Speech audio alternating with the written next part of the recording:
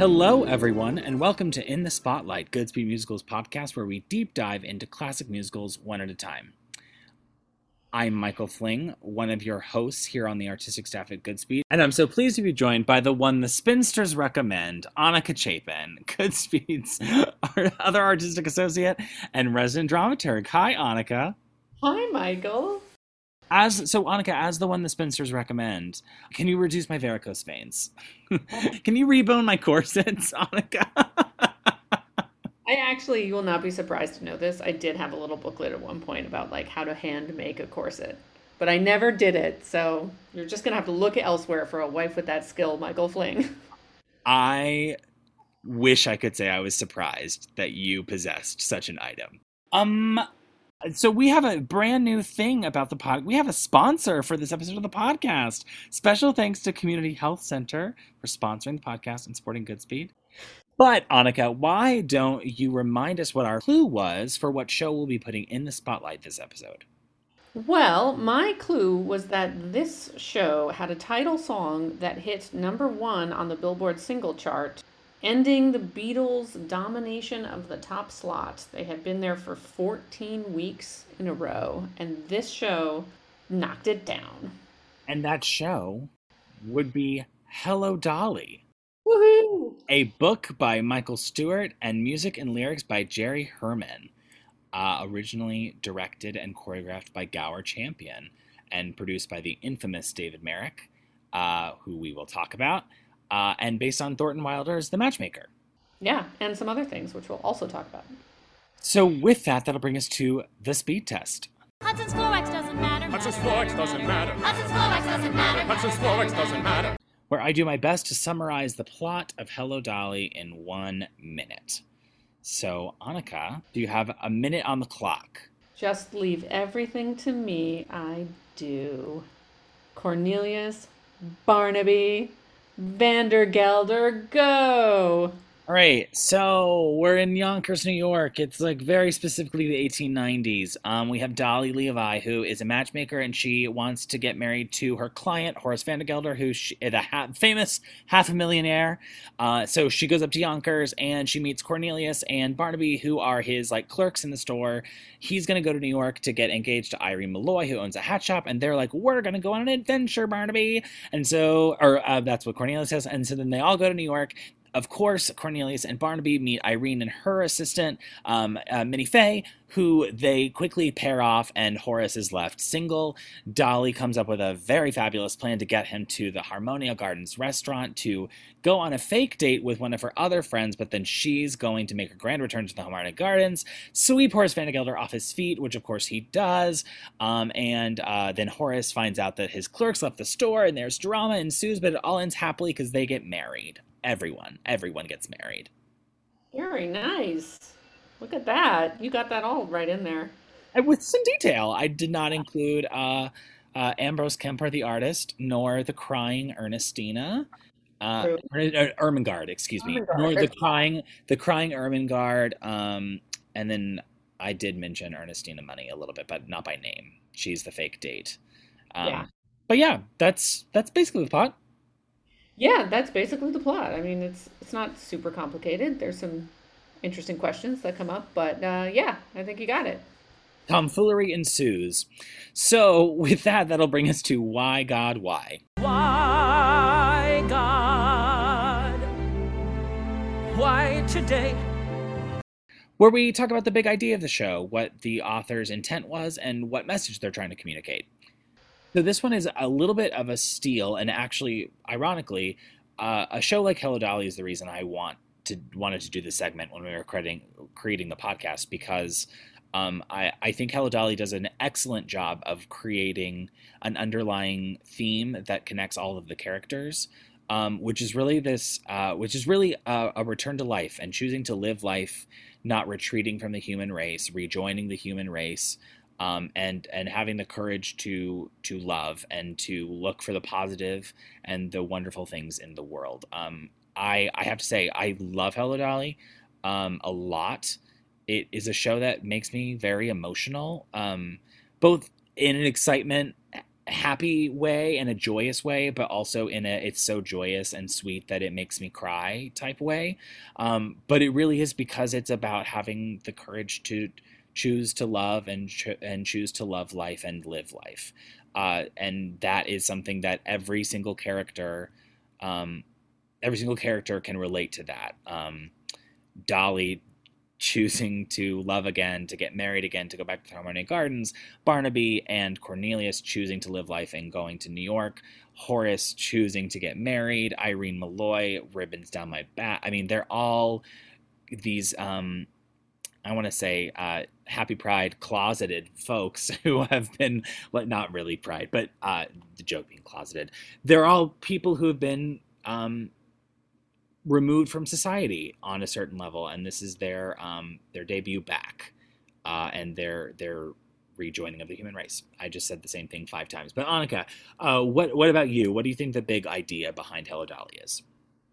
Well, first of all, I want to say that there is a character who actually literally comes out of the closet in this show. There is also that happy pride, everyone. Although I think it's fair to say that's not subtext, although I guess No. I mean, there are boas, there are feathers involved. It's a flamboyant musical. yeah, there's a different production that you could go to with this. Yeah, I think that's spot on. I think it really is about that very much. About connecting with your fellow humans, about kind of having the courage to step outside of your comfort zone and risk being hurt and risk not knowing what is going to happen in order to live. Basically, that life is about putting yourself out there and connecting with other people and opening yourself up to love. I think that's all in there. It's funny, when I was reading it again, I was thinking like, wow, a lot of musicals are about this. Like, I think if there's one theme that you could say most musicals are about, it's connecting with life and connecting with your fellow human beings, and that just is such a theme in so many of these shows, and I find that kind of moving and beautiful and kind of fascinating. So yeah, that's what I would say it is about, and also fabulous entrances, but we'll get to that. So with that, Annika, why don't you take us back to before and tell us about the origins of Hello Dolly? We can never go back to before. Why, certainly. So this is one that actually has a more rich background than I had originally thought. So although this is basically adapted from Thornton Wilder's play The Matchmaker, Thornton Wilder's play The Matchmaker is actually adapted from other things. This is like one of those like Russian nesting dolls of source material, because Hello Dolly is based on Thornton Wilder's The Matchmaker. The Matchmaker is based on, actually, well, it's an adaptation of an earlier Thornton Wilder play. That in turn is based on an Austrian piece that is based on an English piece. So there's just a bunch of stuff, and that piece has its roots in Roman farce. So it's a tale as old as time on some level. But let's start in 1835, which is when a play called A Day Well Spent was written by a playwright named John Oxenford, and that was a one-act farce, and it was about 2 shop boys with a sort of miserly boss. They were called Bolt and Mizzle, who escape from their shop for the day and have a series of adventures. This is actually a play that's available online in its entirety, and you can attempt to read it. I attempted to read it. It's a little tough to read now. It's really, really, the language is really, really funny and kind of old, but yeah, so that play was then adapted in 1842, which is 7 years later, by the Austrian playwright Johann Nestroy, who is called the Austrian Shakespeare. He's very famous in Austria. And that adaptation was called, oh my God, I'm going to attempt this in German. I do not speak German. This is going to go very badly. Einen Jux wir ersicht machen, I think. It sounds awfully good. If that is not how you're supposed to say it, it sounds like that's how it should be said.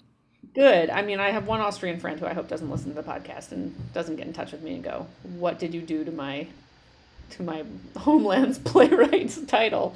I think the Von Trapps as rendered by Roger Hammerstein are absolutely thrilled with how you pronounced it. So moving on. Oh, there you go. Well, that's what's important, the musical theater Austrians. Um, so anyway, that title translates to "He will go on a spree," basically, and this really expanded that one-act farce into a three-act farce with music. So it kind of was a sort of musical. And it's actually still pretty popular, it seems. If you look it up, there's a bunch of different productions that are done in Europe of this piece in very German style. Let me just say, they're all like the sets are very abstract and colorful, and it's all a little bit like avant-garde looking. Um, that was the inspiration for several different adaptations, including On the Razzle, which is a play by Tom Stoppard that's pretty much just a straight adaptation of that play. So that piece, I guess I can't totally say if it's a play or a musical or where it falls, but that piece was brought to New York by Viennese theater, and Thornton Wilder saw it there and decided to turn it into a play called The Merchant of Yonkers in 1938. And it was about Horace Vandergelder and his clerks. It roughly followed the plot of the earlier plays in that the rebellious store clerks escape their miserly boss for a day while he is pursuing a courtship. But Wilder added a new character, Dolly Gallagher Levi, a matchmaker. But the play was not successful. It only ran for about 39 performances and was kind of that was that for a while until 1954. Tyrone Guthrie was running the Edinburgh Festival and encouraged Wilder to bring the piece back, but to make some changes. And he did, including shifting the focus to Dolly Levi instead of it being on Horace Vandergelder as the center of the piece. Beefed up her part, added a lot more lines for her, a soliloquy, and they changed the title to The Matchmaker to reflect that. And when the play opened in Edinburgh, it was a massive hit, and then came to Broadway as already a massive hit. It was just a big hit. So that was where it ended up in the lap of the people who turned it into Hello Dolly, which I'll let Michael talk about. But I do want to say one thing, just to bring it to a real nerdy drama wonk place. So Thornton Wilder was very familiar with classical play forms. And many of the characters in The Matchmaker, and in these earlier plays as well, but Thornton Wilder really kind of zhuzhed it up a bit, correspond to ancient Roman farcical archetypes in these characters, like the rich old miser, the young man looking for brides, the sort of ingenue characters. And Dolly Levi is a version of a character type called the parasite, which is not quite what we know as a parasite, but it's sort of similar. Parasite comes from the Latin para, which means next, and cetos, which means dinner. And it's the character that would always be kind of mooching and trying to scheme to get basically free dinners, which is where that name comes from. You'd sit next to the host to get a free dinner. So in these ancient farces, this character was also was often sort of a negative character, kind of constantly trying to get money and play people for money. But when she appears in this version, and she was also a marriage broker too, which is interesting. So, but Dolly Levi has kind of been flipped on its head because it's taking this archetypal kind of foolish character and making it this very positive thing, which I think is just sort of fascinating. So actually, Hello Dolly and A Funny Thing Happened on the Way to the Forum, which is also very much based on those Roman farcical types, have a lot in common in their DNA. And I just wanted to throw that nerdy fact on in there before you talk about Hello Dolly. Yeah, but I love that fact. That's why we do this. That's fascinating, and it's a great point in a way that is part of what makes this show so particular and so special. I think in many ways, I think that you're tapping into part of what makes Hello Dolly the sensation that it is. So that will bring us to our next segment, Putting It Together. Bit by bit, putting it together. Piece by piece, only way to make a work of art. Where we talk about how the show was created, how it was literally put together. So David Merrick, the powerhouse producer, gets the rights to Thornton Wilder's Matchmaker, which he really wanted Gower Champion to direct. Gower Champion had just done Bye Bye Birdie with David Merrick and Michael Stewart, and it was a huge hit, and they were looking for the next big thing. And Gower Champion actually turns him down quite a few times before ultimately accepting it. But he does reach out. David Merrick does reach out to Michael Stewart to adapt it into a musical. And Stewart writes an entire first draft on a boat on his way to France, which he titles Dolly, a Damned Exasperating Woman. Absolutely falls in love with the matchmaker. And interestingly enough, as Annika talked about, the journey from Merchant of Yonkers to then the matchmaker, Stewart agreed with Wilder's assessment that it really needed to be more about Dolly, and so Hello Dolly becomes even more about Dolly than even the matchmaker was, which I think that trajectory is interesting as we relates also to that final point that you just made, Annika. But they needed someone to write the score, and Stewart really thought that this young composer, Jerry Herman, would be the ideal candidate. He had just opened a show on Broadway called Milk and Honey, but David Merrick had seen that, liked it, thought Jerry Herman was a very talented composer, but didn't think that he was, quote, American enough for the score of this for Dolly, a Damned Exasperating Woman. And so Jerry Herman gets an interview basically with David Merrick, and and I should say, he had that opinion because Milk and Honey was set in Israel and a very had a very ethnic tone about it. So he was doubtful of Jerry Herman's Americana sensibility. To which Jerry Herman said, "Are you kidding? I'm the most American thing since apple pie." And over the course of a weekend, a literal weekend, writes 4 songs to prove to David Merrick that he is the person to take the matchmaker and turn it into the musical that becomes Hello Dolly. And some of the songs that he wrote in that weekend: Put on Your Sunday Clothes, I Put My Hand In, Call on Dolly, and Dancing, which is just all things that remain in the show to this day. And he had various reasons for all of it. Put on Your Sunday Clothes was inspired by the spirit of the period and the clip-clopping of horses' feet and the way that built. And he claims that it was written in that weekend exactly as we know it now. It really didn't change from that very first draft. Call on Dolly and I Put My Hand In, which were kind of counterpoint pieces to each other. He wanted people to get used to her meddling right off the bat, and Call on Dolly was the counterpoint to that. And then the melodic end of Dancing is still very much in the show. And there's a little debate as to the other, like the 4th piece that he wrote. Different sources have different things, but he took them into the office on David Merrick's office on the Monday and played them and got the gig. And Herman says that he thinks it was as much about David Merrick being impressed that he turned out 4 pretty good songs over the course of a weekend, more so than just the quality of the songs themselves. But their next task was they needed to get a star. They needed to get a Dolly. And so they started toiling away on the script. And in September of 1961, they approached Ethel Merman to star as Dolly. They had been building the show around her, thinking that she would say yes. She was under contract to David Merrick at the time, touring the country in Gypsy. But Ethel Merman, on a fateful phone call with David Merrick, announces that she really doesn't want to do a Broadway show ever again. She wants to stop performing. And that was a real blow to them because they'd been building the show around her.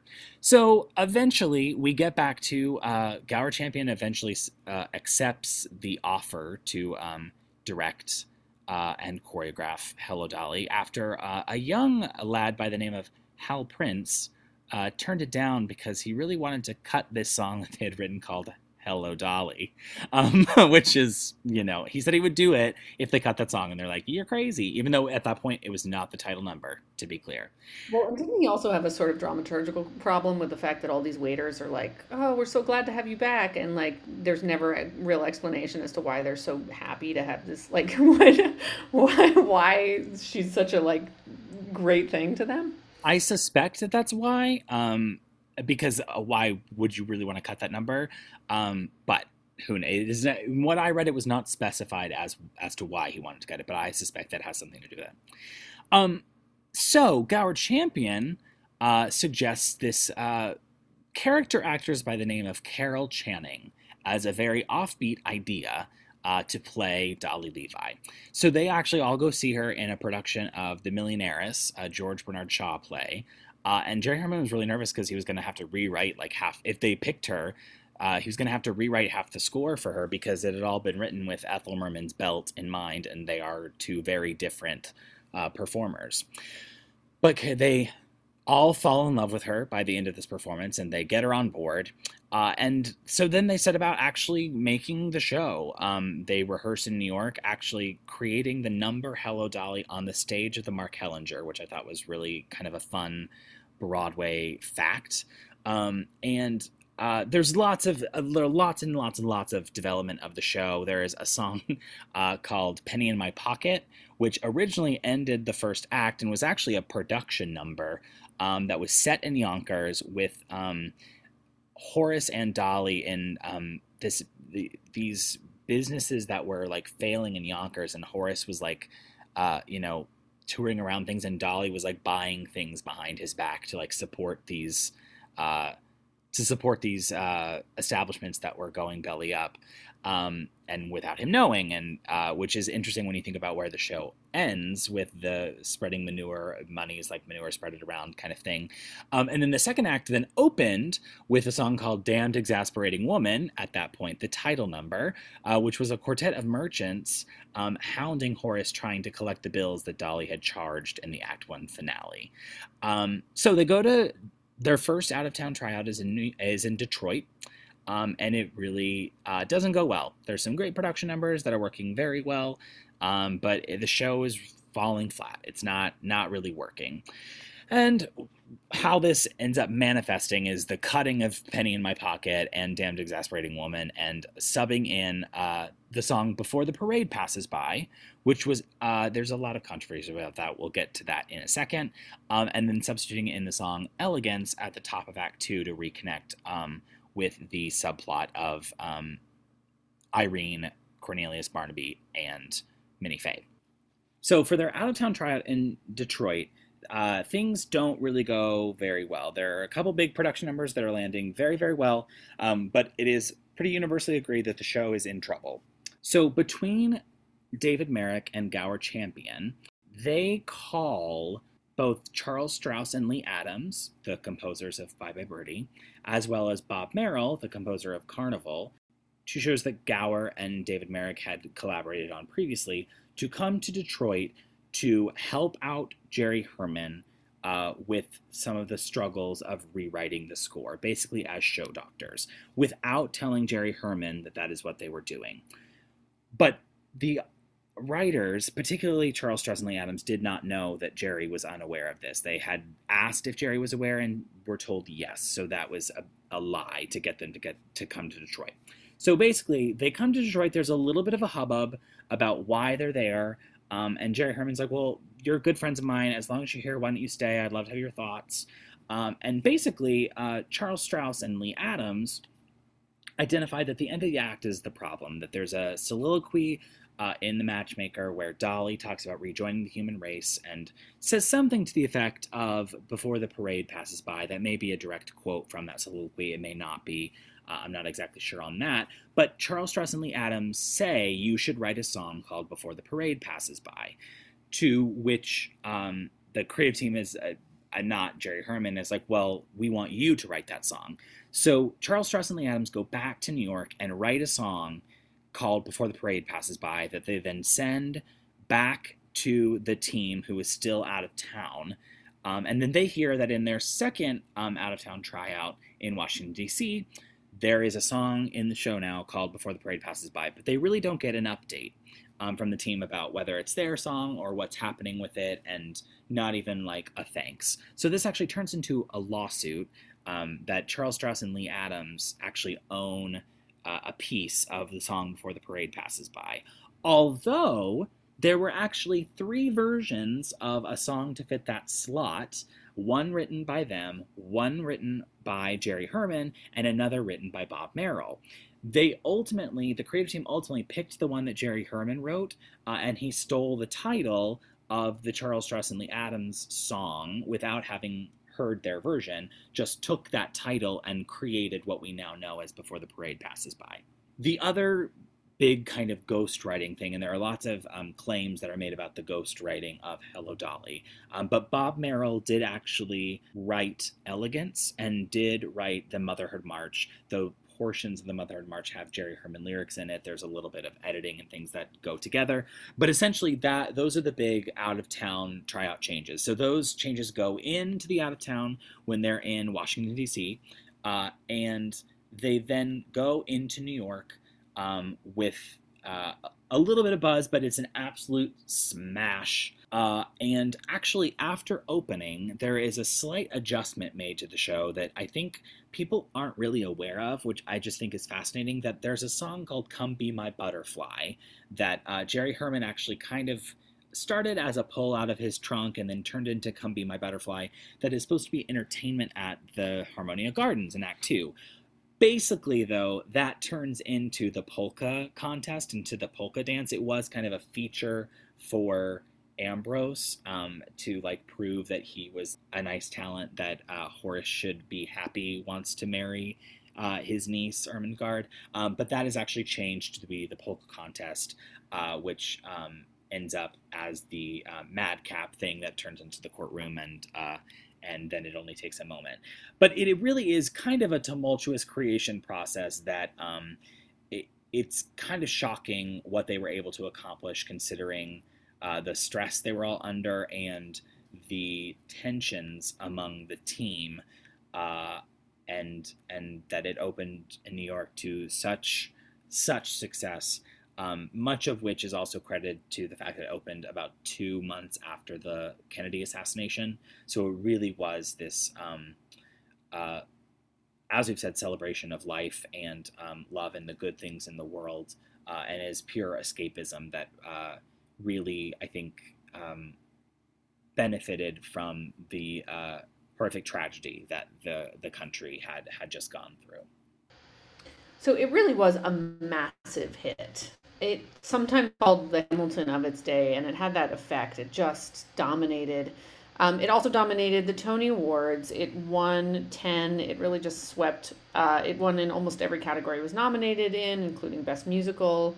Funnily enough, its competition was Funny Girl with Barbra Streisand, who would go on to star in the movie of Hello, Dolly. So its fate was entwined with her from early on. And that, at the time, was the most Tony Awards won by a single show. It was a tie with the previous record keeper, South Pacific. And that record remained unbroken for 37 years until the producers won 12 Tonys. And then, obviously, that was beaten by Hamilton. But it was a long time that it held that. And for a long time, it also held the title of the longest-running musical. It was the longest-running musical in Broadway history up until that time. It beat My Fair Lady, and then it was finally beaten by Fiddler on the Roof. So obviously some popular names there, but just a huge hit. It grossed $27 million. It was just like a biggie, and it went on to have several. I mean, if we get into all the many productions and different versions of it that existed after this time, we will be here for days. It's obviously a very, very popular title. Produced a lot, really a showcase for great, like, strong lead, like, women in musical theater. Everybody wants to play this part. But just some notable revivals and moments in it. This is kind of fascinating. In 1975, they revived the show starring Pearl Bailey with an all-black production. But that wasn't the first time that had happened. In 1967, which is really only a few years after it opened, Pearl Bailey had stepped in as Dolly in the original production, and then they had completely redone the entire thing with an all-black cast then, including Cab Calloway as Horace. So that was something that they basically... I hadn't realized that was part of the original production, and then they brought it back in 1975. A lot of stars ended up playing that part. Mary Martin, Ethel Merman came in, and they brought some of her songs back. Like, a lot of women came into it. And if you want to learn more about Pearl Bailey, you should check out Ambassador of Love, our one-woman tribute concert to Pearl Bailey starring Rashida Scott, happening at Goodspeed Broadway River. Get your tickets now. Call the box office. Yes, indeed. Really, Pearl Bailey is unfortunately kind of like... she should be way, way, way more famous than I think she is right now. She's really a titanic force in... amongst Broadway performers in history. So there were a lot of different revivals, a lot of different people, a lot of international productions. A celebrated revival in 2017, most recently starring Bette Midler, and David Hyde Pierce, and then With Bernard a Peterson. reinstated penny in my pocket, I have thoughts. Yes. The reinstated song nobody really asked for, although it's always more delightful to see David Hyde Pierce on a stage. And so anything that gets him on there for slightly longer is great. But yeah, it's a big old hit. And then in 1969, Gene Kelly directed a movie version of the show. It was choreographed by Michael Kidd. It starred Barbra Streisand, who was probably a little too young to be playing that part. Opposite Walter Matthau, who was probably too old to be playing that part opposite Barbra Streisand. They famously hated each other. There was a bit of drama on the set in many different ways. And it is now, it's funny, it was actually started out very strong when it first opened and like made a ton of money, and then it just tanked over time. And now it has kind of a complicated history. It's not really considered one of the great movies. It lost a bunch of money for the studio, and sometimes is considered the movie that like ended the era of great golden age musicals on screen, which is, I think, a lot to put on one movie. It's also just personally the movie that I maybe have watched more than any other movie in my entire life, because when I was a kid, I think I watched it every single day. I have such a soft spot for that film. But so it's really like this show has carved out a very distinct place in history. It also dominated the Billboard charts, as we said in our teaser, with the song Hello Dolly, Louis Armstrong, who's also in the movie. It's just everywhere. There's a bunch of different versions of it all over the place, and it's truly beloved, one of the great musicals of all time. Yeah, I agree. I think it's unfair that the movie gets that rep, and it did actually make the top 8 of our movie musicals March Madness bracket, which we were surprised by, but I was very happy because I'm with you. I think it is a lot to place on one movie that I just don't think is really fair. Like, it did make an okay amount of money. It just kind of killed like the road show element of it, which there's a whole book actually written on that. But that is another podcast entirely. So with that, Annika, why don't you take us into the words and show us what's inside elegance? What's inside? Everyone wants to know what's inside. So let's dive into the song Elegance. This is the top of Act 2, just to give you the context. Cornelius and Barnaby have now spent some hours with Irene and Minnie wandering around the town. They are pretending to be rich playboys, fancy aristocrats, and at this point the ladies are really tired and they want to take a carriage to the fancy restaurant they're going to go to for dinner. But these two guys convince them that they should walk, and they claim not because it's cheaper, of course, because they're made of money, they're very rich and fancy, but because it's the fashionable thing to do. And then you get this song, which is really a charm song. It doesn't have much to do with the plot. It really doesn't drive anything forward, technically. But it's really delightful and fun. It gives us a bit more shading on these characters, including a moment that I think could be really valuable for two of them. And it has the added bonus of not requiring a set. You can do it in one in front of the curtain. So the ornate set of the Harmonia Gardens with its big staircase and all the fun stuff you need for the Waiter's Gallop can be prepped behind the curtain while this happens in one. And again, a lot of these shows are built this way. They have elements of plot and structure that are just simply to make set changes and such work, which is really amazing when you think of how brilliant these moments are. Creative limitations sometimes are great. So anyway, let's get started. And I'm listening to the original cast recording, although there are many good recordings, and I'm very partial also to the movie, but this is the original. And what a character group of voices, truly, in this number particularly. So let's dive in. Yes, New York, it's really us, Barnaby and Cornelius. So right off the bat, we get this really fun, kind of lopsided vamp. It sounds like a cakewalk. to introduce the song. It's very engaging. Immediately you're just hooked in, but there's also something just delightfully kind of off about it. The rhythm of it is a little askew. And when you think about the word and the concept elegance, what you think of is something graceful and smooth. And this is really the opposite of that. So even in this vamp, they're setting out the premise of the song and the comedy in the contrast that these ungainly, not aristocratic at all, kind of gangly guys who don't know anything about the world are just finally escaped for one single day from their store in Yonkers, trying to pretend that they're fancy, elegant people. So already we're set up for something, and already we're working with a very rich comedic setup, which is the thing that they are going to claim to be is going to be undercut even by the first vamp of this moment. And then we get this really fun lyric, yes, New York, it's really us, Barnaby and Cornelius, which is, I mean, we'll get into some of these rhymes, but man, they're so good. And it's funny, as they're saying it as though all of New York society has been waiting for them, which of course we know is not true. But it also serves a double purpose because this is kind of real. It's taken forever for them to break away from their lives, to have this one day in New York. So although New York society doesn't care about these two shop clerks, and we know that, there is this lovely sense that they are introducing themselves to the city itself. And that is real. So it's based in a kind of honesty, even though it's also based in this complete lie that they're spinning, not very successfully.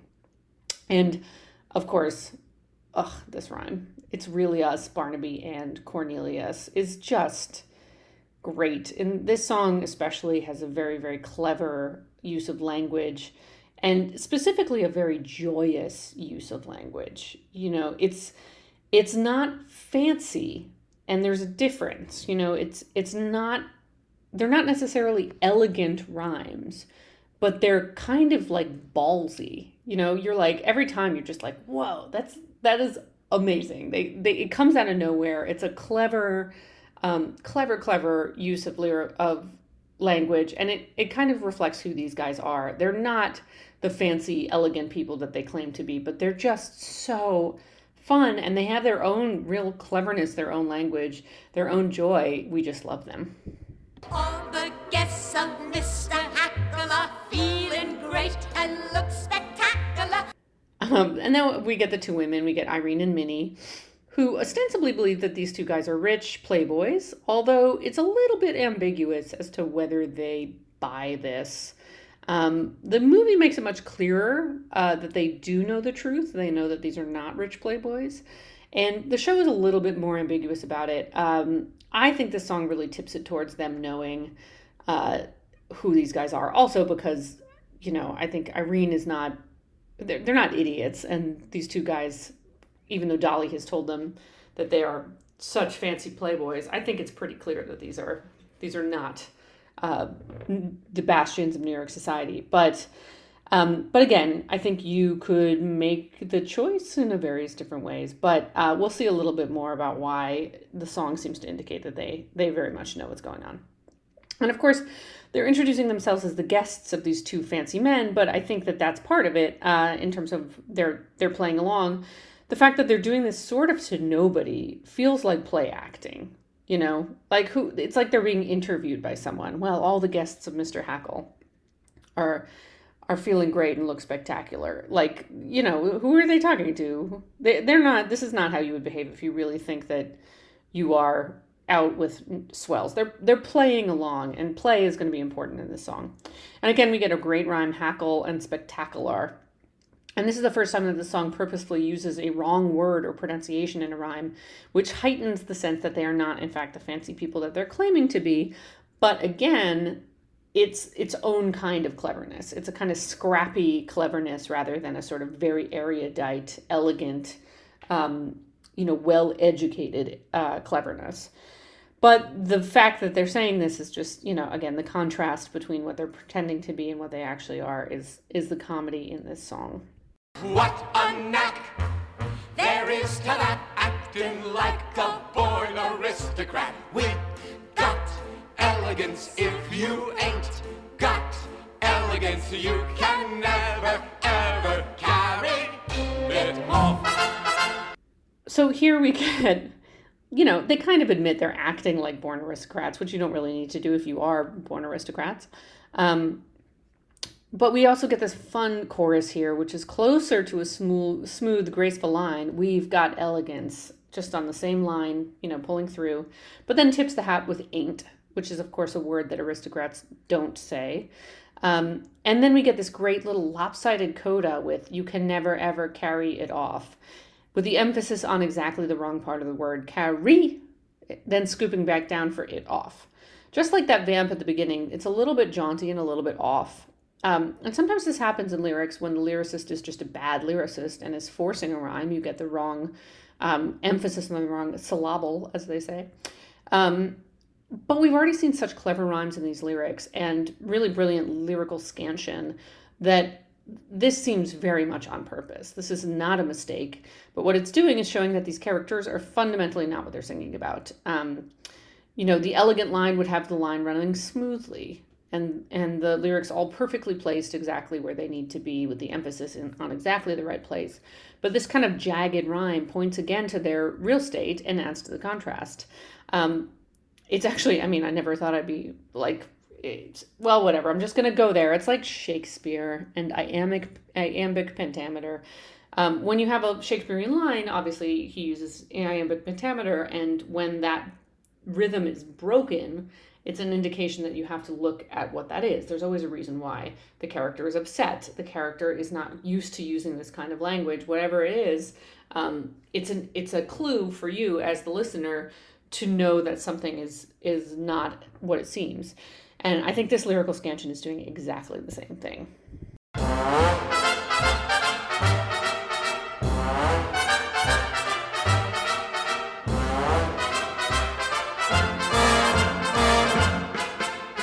All who are well-bred agree Minnie Fay has pedigree. Exercise your wildest whims tonight. We are out with diamond gems tonight. Could they be misleading us? Silver spoons were used for feeding us. We got elegance. If you ain't got elegance, you can never, ever carry it off. So first of all, we get this great little dance break with this more highfalutin brass taking the higher notes, and then this lower kind of oompa, almost burlesque sounding lower brass. It's very kind of like, it's broad comedy. It feels a little like wah wah, And again, that just heightens the contrast between the idea of elegance and what this actually sounds like. And of course, have to shout out the amazing rhyme. All who are well-bred agree Minnie Fay has pedigree. Come on, that is a top-level rhyme. Then you get this interesting little moment when Minnie Fay, of all people, doubts their truth. And they jump in to insist that they're truly aristocratic. But again, it's so performative, it doesn't really feel like it's based in an actual doubt she's expressing. Because she said it out loud and they can hear it, and it's a little bit like, all right, well, if she really was unclear on this, maybe she would say it in a different way. But there's a lot of ways to play this. I think this is a little bit dealer's choice in terms of your director and actors. You could play it that both women don't realize that these men are not rich, and they will find out later, obviously, at the restaurant. But they're completely hoodwinked. They think that these really are fancy men. The downside of that is that Irene, they just both kind of seem dumber than I think those characters are. Or you could play it that Irene knows what's going really on, but Minnie Fay, who's much younger and more naive, maybe hasn't picked up on it, and this is where she's questioning it. Or you could play it that they both know and they're both playing along. So I think, each one of those has different implications for the whole plot as a whole, and obviously how you would play this moment here. But isn't that fun? And you get to choose.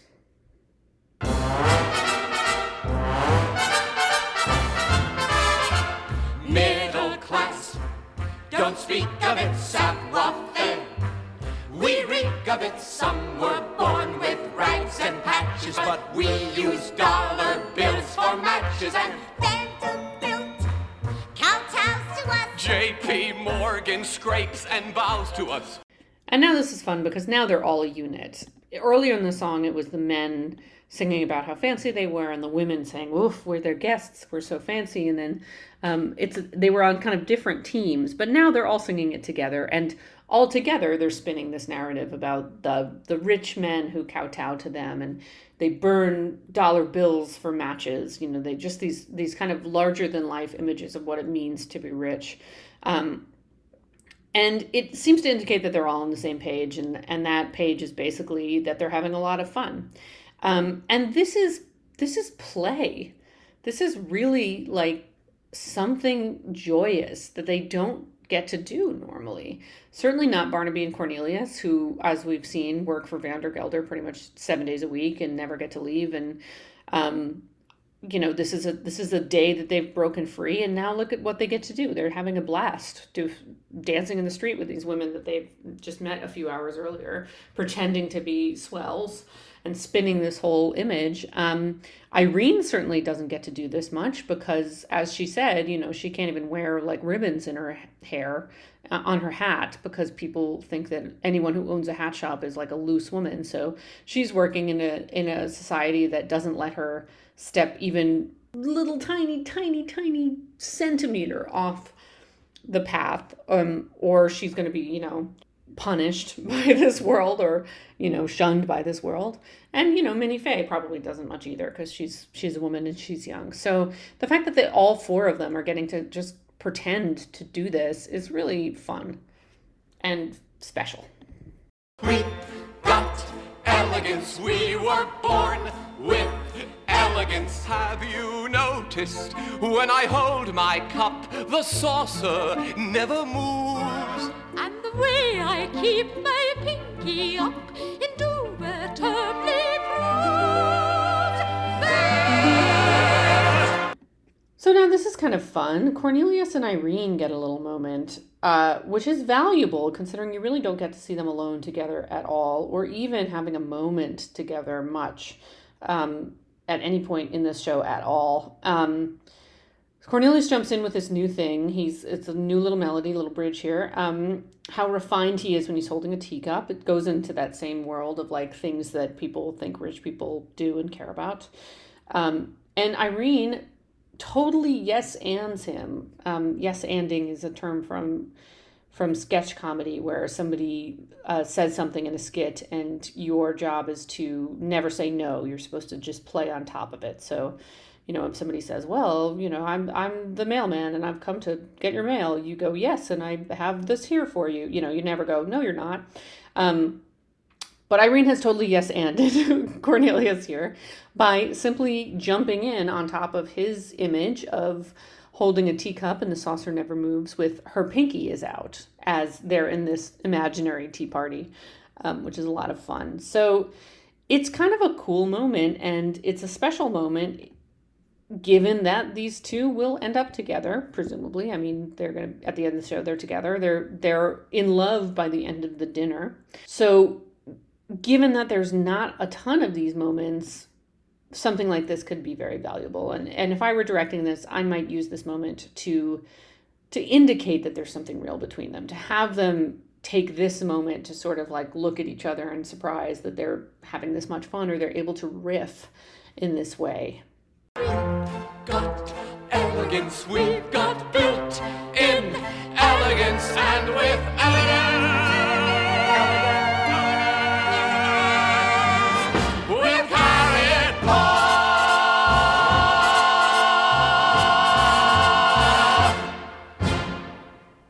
And then such a great ending. They're kind of harmonizing with each other, jumping on top of each other's harmonies. Just really lovely. They really are a foursome at the end of this number, and they're having a blast, as we can tell, and they kind of belong together. It just seems like they've found this power in this team, this little team that they've formed.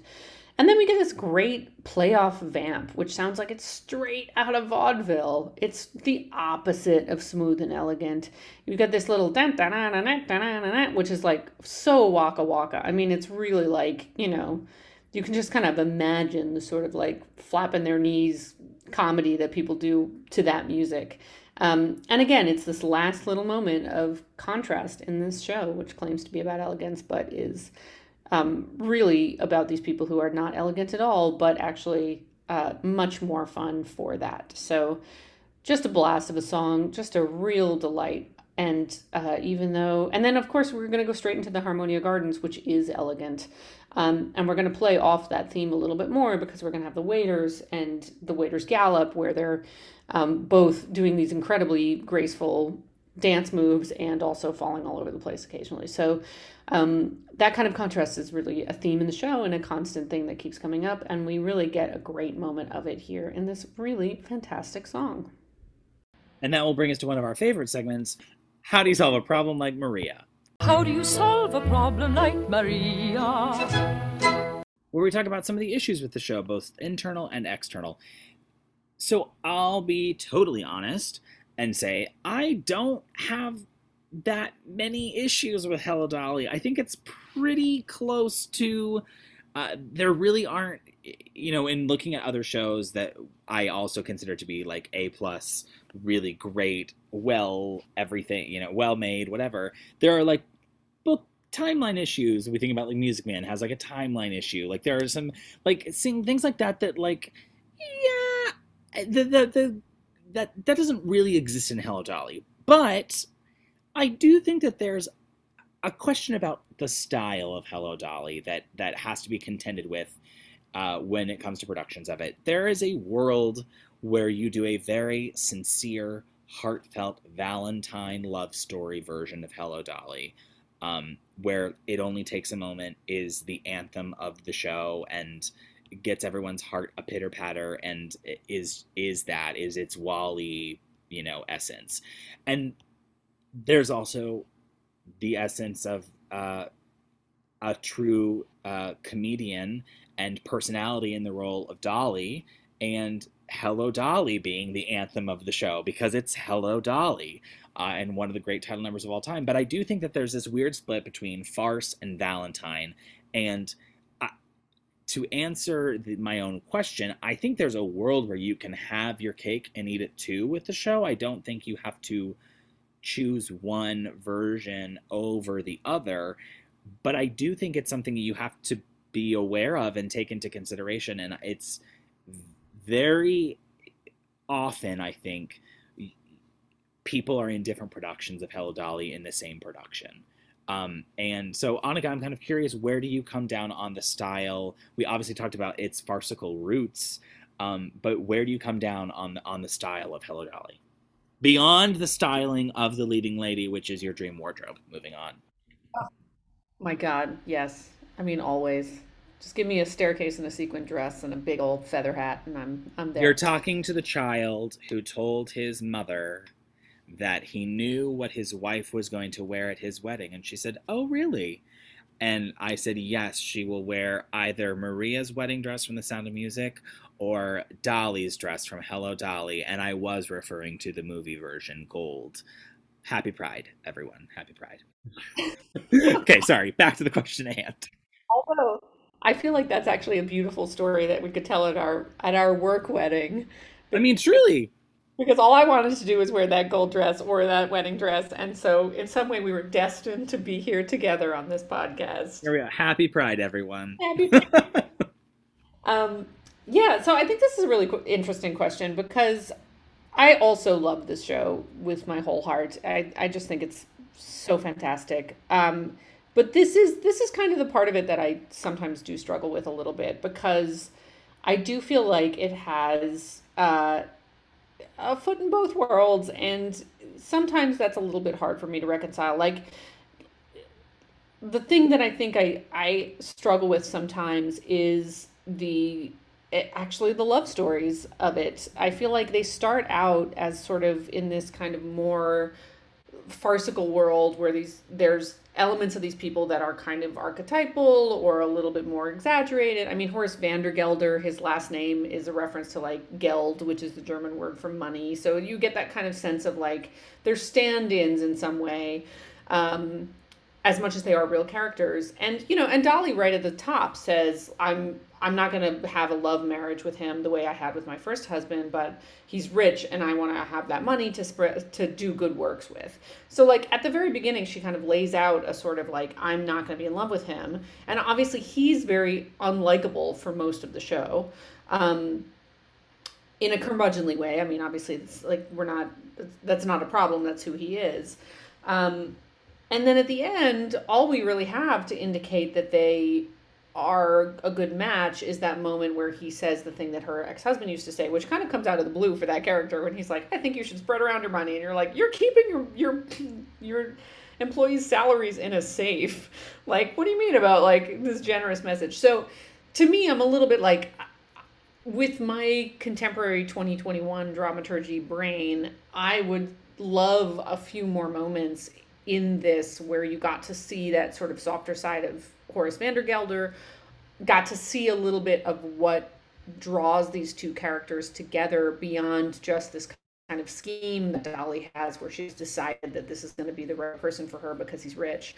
But I don't quite see a lot of the actual love thing. And same with the like Irene Malloy, Cornelius Hackle, all those plots too. It's a little bit like you get a little bit of that old-fashioned musical thing where it's like Cornelius is 33, but like has never interacted with a woman before, basically, and you're a little bit like, okay, I know we're in that world of like these characters kind of almost don't exist before this show in some way.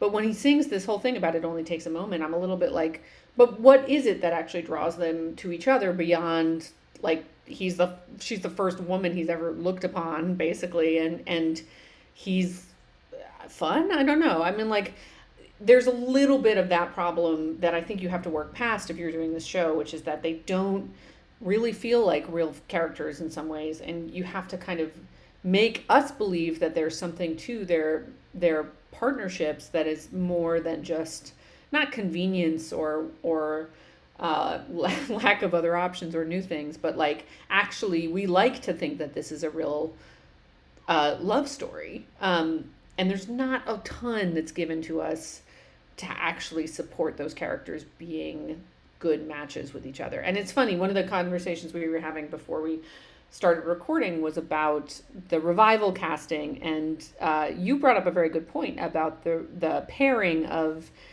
the Horace and Dolly's of the most recent revival. So do you want to just say that for the podcast so we can chat? Yeah, I mean, so first off, I will say I loved the revival. It was like one of my favorite things, because I love Hello Dolly, and it was at a time the world needed Hello Dolly. Like, it was just, and it's Bette Midler and Hello Dolly, and then it was Bernadette Peters and Hello Dolly. It's perfect.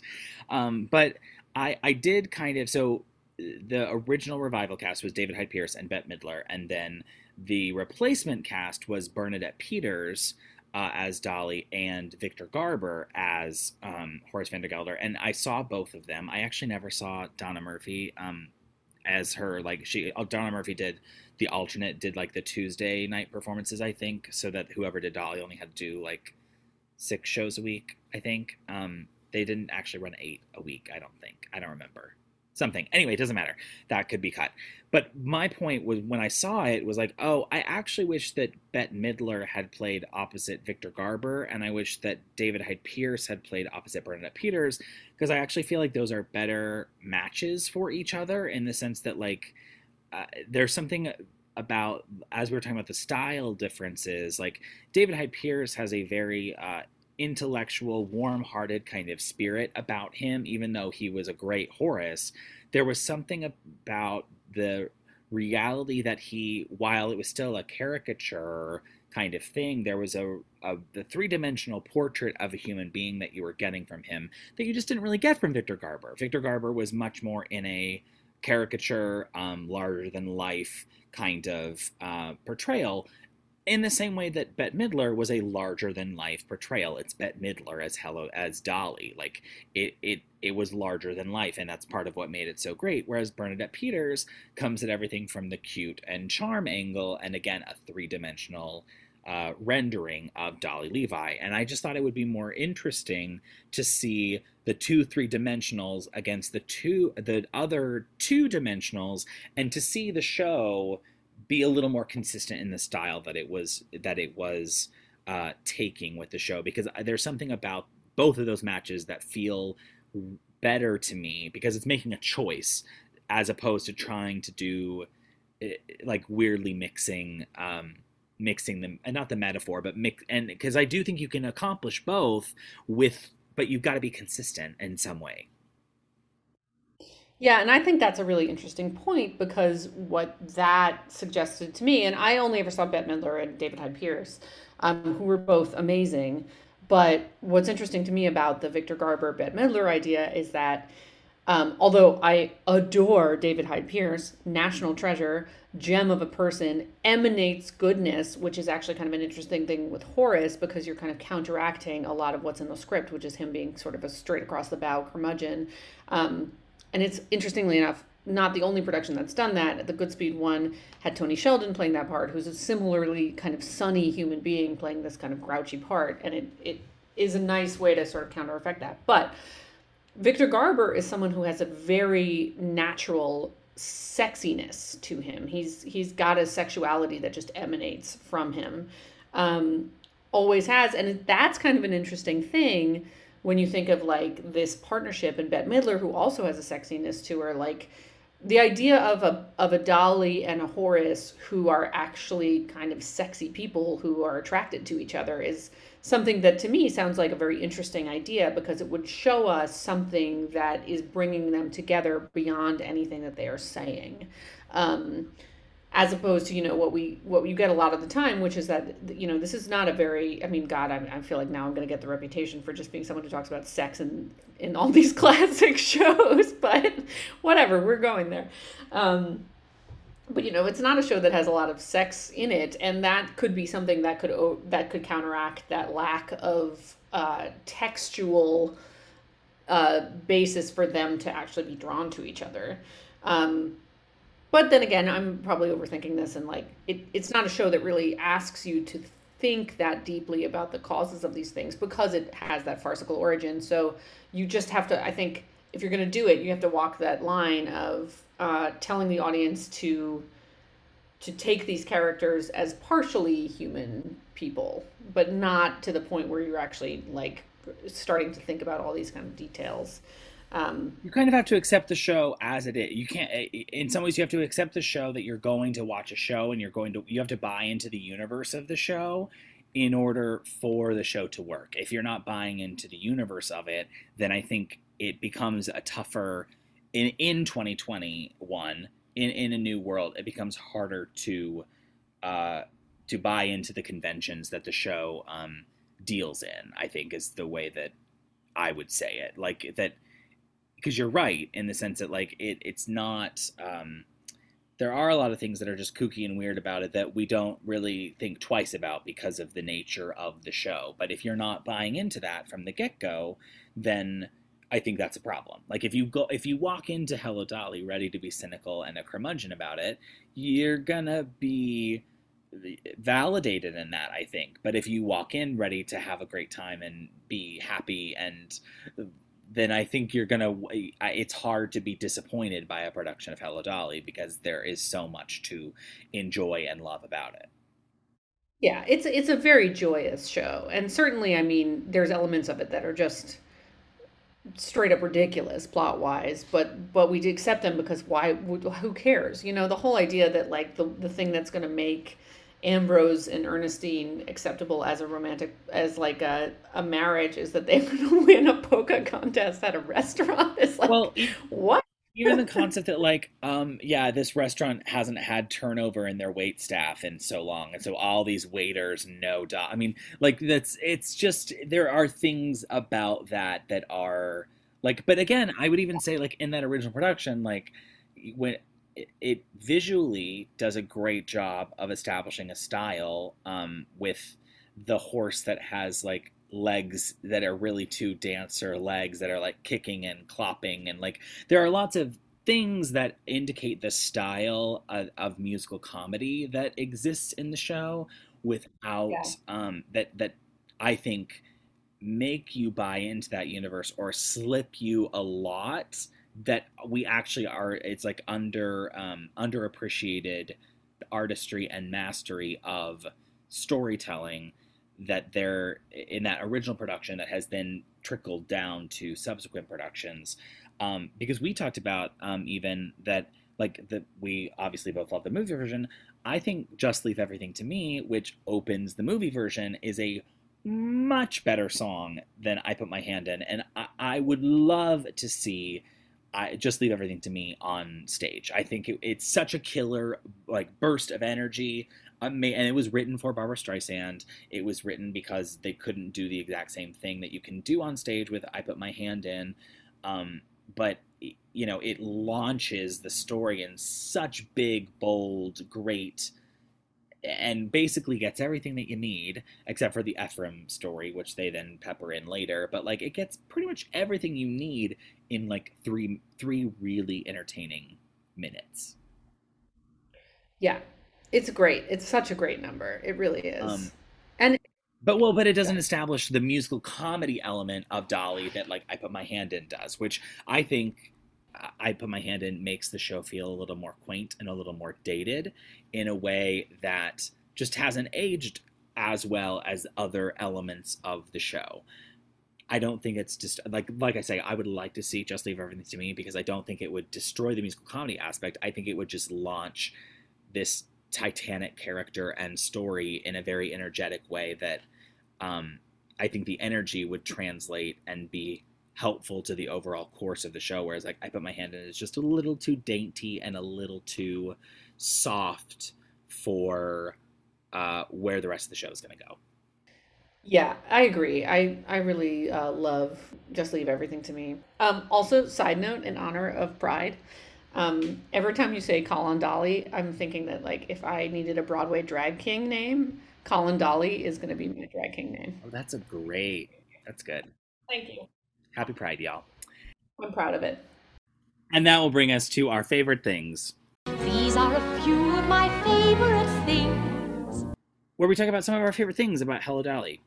So, at the risk of being the most boring, I expect I know your answer, but who is your favorite character in Hello Dolly, Annika? Ooh, probably the hat with the cherries and the ribbons. Cherries and feathers, cherries and feathers, cherries and feathers. I mean, my favorite character is Dolly. How can you not? How can you not? Yeah. There's a world in which my favorite character is Irene because I actually think that she's more of a badass than she's allowed to be in this show. Like she that first scene like really gets some stuff in there about her being tired of the way she's perceived and being sick of hats. So I'll give a sort of like definitely side win to Irene, but Dolly is just the best. If you say vampire, I'll scream. I will. My side win will go to Cornelius because I absolutely adore his monologue and I adore It Only Takes a Moment. It will play at my wedding. Spoiler alert. And but also I really love Minnie Faye. Minnie Faye's monologue is so good. When it's done well, it's really good. So there are lots of characters to love in Hello Dolly, but how can you not answer Dolly? How can you not? I mean, truly. And we should also say too that this is the kind of show where even though some of these characters are like existing in a slightly confusing realm of reality, like they're all gifts to actors. I think every one of these parts is the kind of part where you could see a production of Hello Dolly and like whoever's playing Minnie Faye is the one who like steals the show, or Barnaby, or like any of these parts. They all have their moment. I love Barnaby's running thing about the whale. Just adorable. Anyway, so yeah, it's really a fun show in that way. So what's your favorite song in Hello Dolly? This is tough because I just love so many of these songs, and specifically I feel like they're so joyous. They just explode with joy. Like it is hard to not put on one of these songs and just be so happy. And the two that are really vying for, I think my favorite are, and specifically in that category, which is just fills me with just joy, joy, joy. I mean, okay, second place, but a close second place for me is Dancing. I love that song. I think it's so lovely and just sweeping and just makes you want to dance and makes me sad that people aren't taught ballroom dancing and that isn't something we can do more. I love it. But number one for me is Put On Your Sunday Clothes. It just captures that joy of like get dressed up and go out there and like have a day, and I just love it. I think those are both great. I agree that it's hard in this score. This is also like almost like a no skips, swear to God, kind of show. um, it kind of is like all of the songs are pretty good. There are maybe a couple that I'd skip, so I don't think we could swear to God that they're no skips. But because at various times, like I mean, I've already talked about I love Just Leave Everything to Me. I love Call on Dolly. Just that little like I love that. I love it. I also have a real soft spot for the Motherhood March. It's not my favorite, but I have a soft spot for it. I think my favorite has to be It Only Takes a Moment. I just love it. It's a beautiful song. It's a beautiful sentiment. It couples to me with like this also could be like my miscellaneous favorite thing, but like just the moment at the end of Act One where like Dolly's like, Irene, you're crying, and she looks at her and she says, Dolly, the world is full of wonderful things. I just like, come on, it's so lovely and beautiful. I'm like, that's my fake crying voice, but it's so lovely, it's so great, and I like, it's such a simple sentiment. But but It Only Takes a Moment and that go together for me. So I think I have to answer that with also a shout out to obviously the title number, which is iconic. Yes, and Elegance, which is also Well, excellent. that Great. we'll have a thing there. So, but before we get there, what is your favorite miscellaneous thing about Hello Dolly? Aside from the costumes in the film, which I would just wear.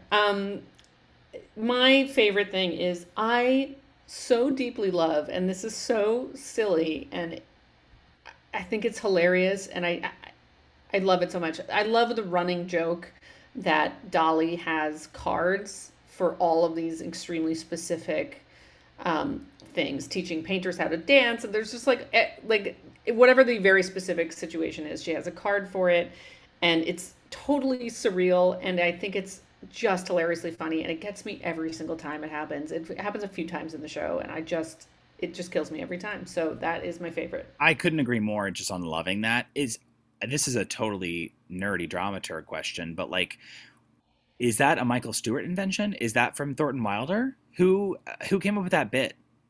I don't know. I have read The Matchmaker, I have to but a long time ago.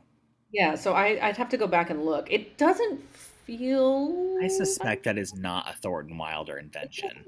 like a Thornton Wilder thing. He's not really known for surreal jokes, but Feels closer to Bye Bye Birdie than Our Town to me, but yeah. my favorite miscellaneous thing is elegance, and it's really a specific part of elegance, which is the fact that the number is built to travel from stage right to stage left and in one to cover basically. So we're gonna go to the Harmonia Gardens. It's an in one, so the set is already loaded in, but I specifically love that the song ends, and this is a cute little bop, with our secondary characters. And then they're supposed to re-enter tired from having walked all the way to the Harmonia Gardens. Few things make me laugh more than there is only one correct way to stage elegance, and it is from one side of the stage to the other. And then all four of those actors should run upstage of the curtain all the way to the side of the stage they started on and then reemerge tired.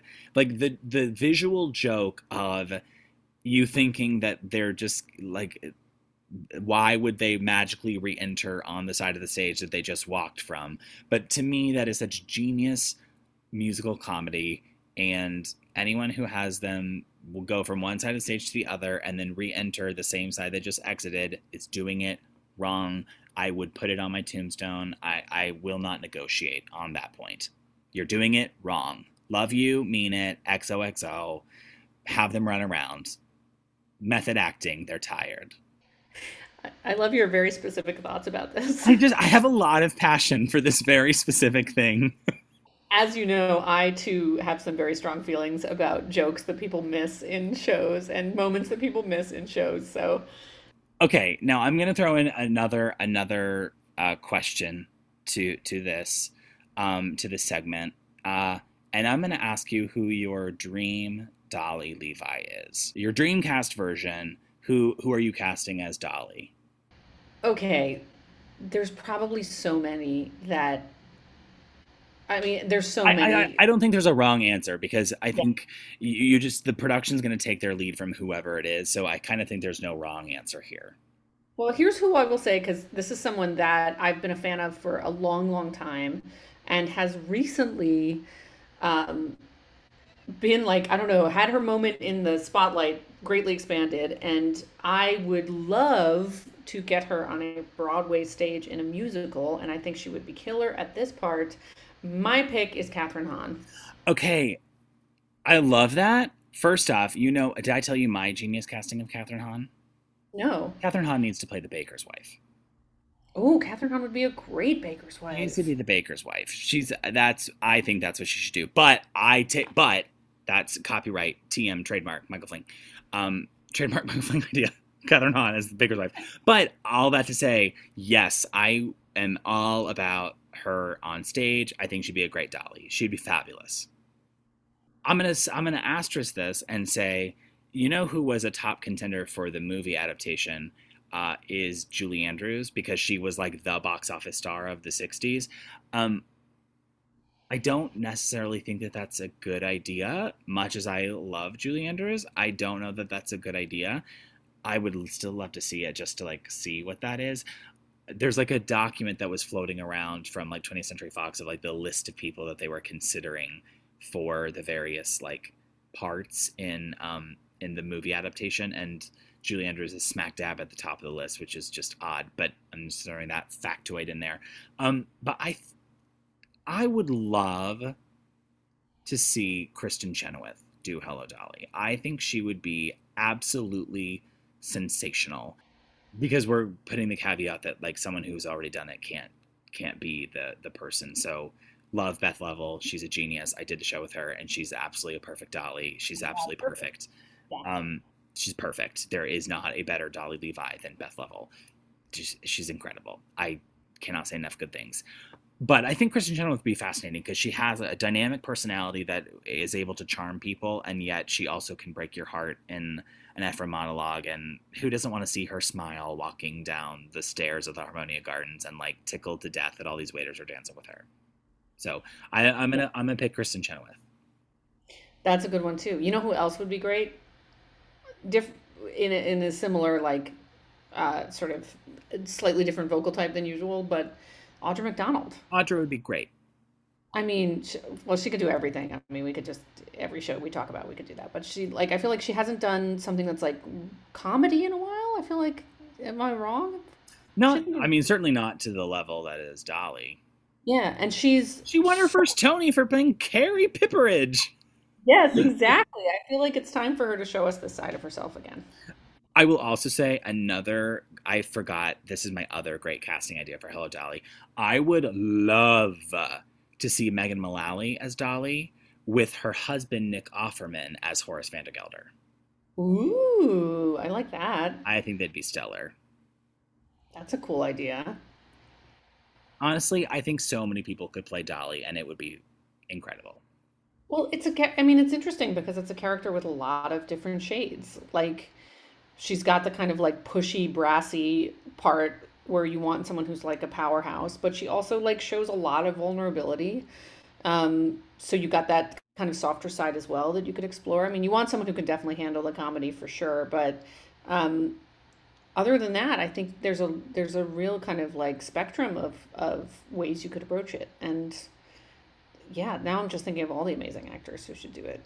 And that will bring us to our next to last segment, Corner of the Sky. Gotta find my corner of the sky.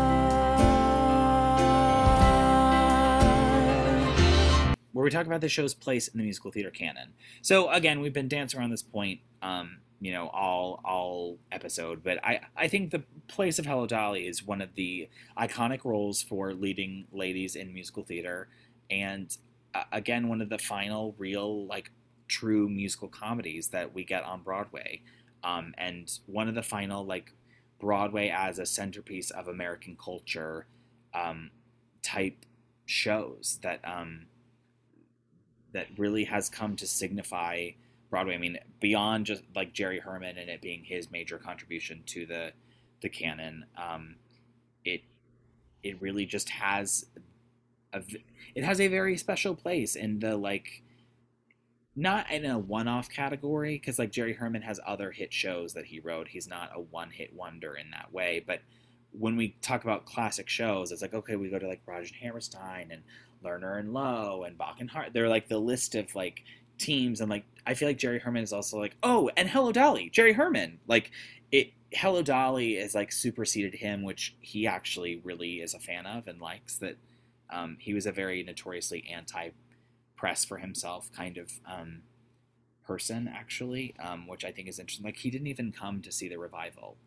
The very lauded, celebrated revival of his most famous show, he didn't even come up to see, which is also because he was not in great health, and I mean there are lots of reasons behind that. But I feel like that is its place in the musical theater canon. It's like it is one of the all-time, no questioned, great musicals and musical comedies at that, and phenomenal role for women. Yeah, that's what I would say too. Is just the to have Dolly Levi in the canon of parts that um, are there for women to play on stage is really awesome. She's probably the most high profile comedy role, although it's not straight comedy, but like for a leading lady, and what a gift to be able to see so many performers take that on. And yeah, as you may have been able to tell from our numerous choices for future dollies, we would love to see it taken on by many others. Well, that concludes our deep dive into Hello Dolly. But before we go, we have to know what comes next. What comes next? Where Annika gives us a clue about the next show we'll be putting in the spotlight. So, Annika, what is our clue for our next episode? Well, here's my clue for this show. The fancy actor that they asked to do the voiceover on the TV ad when this show was transferring from off Broadway to Broadway was already such a fan of the show that he said, "Don't pay me, just give me house seats to Broadway." And that actor went on to star in the movie adaptation of this show. That is my clue. And it's 2-in-1 because you get to guess who the actor is and what the show is. My mind is churning already. Churn away. I can't wait for the brain ice cream that's going to happen. Except I know the answer. Except for you already know the answer. Spoiler alert, it's not a secret to Michael Fling. Or else prep for the podcast would be very difficult. We both program the podcast, everyone. It is not just Annika. Oh, okay. Well, that'll do it for this episode. We will see you next time. Bye, everyone. Bye, everyone.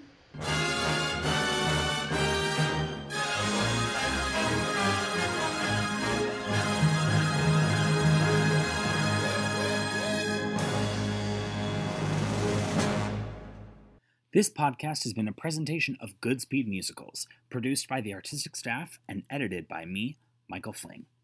This podcast would also not be possible without the generous support of the Sennheiser Electric Corporation, the Burry Frederick Foundation, Webster Bank, and the Richard P. Garmany Fund at the Hartford Foundation for Public Giving.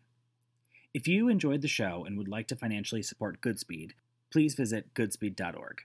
See you next time.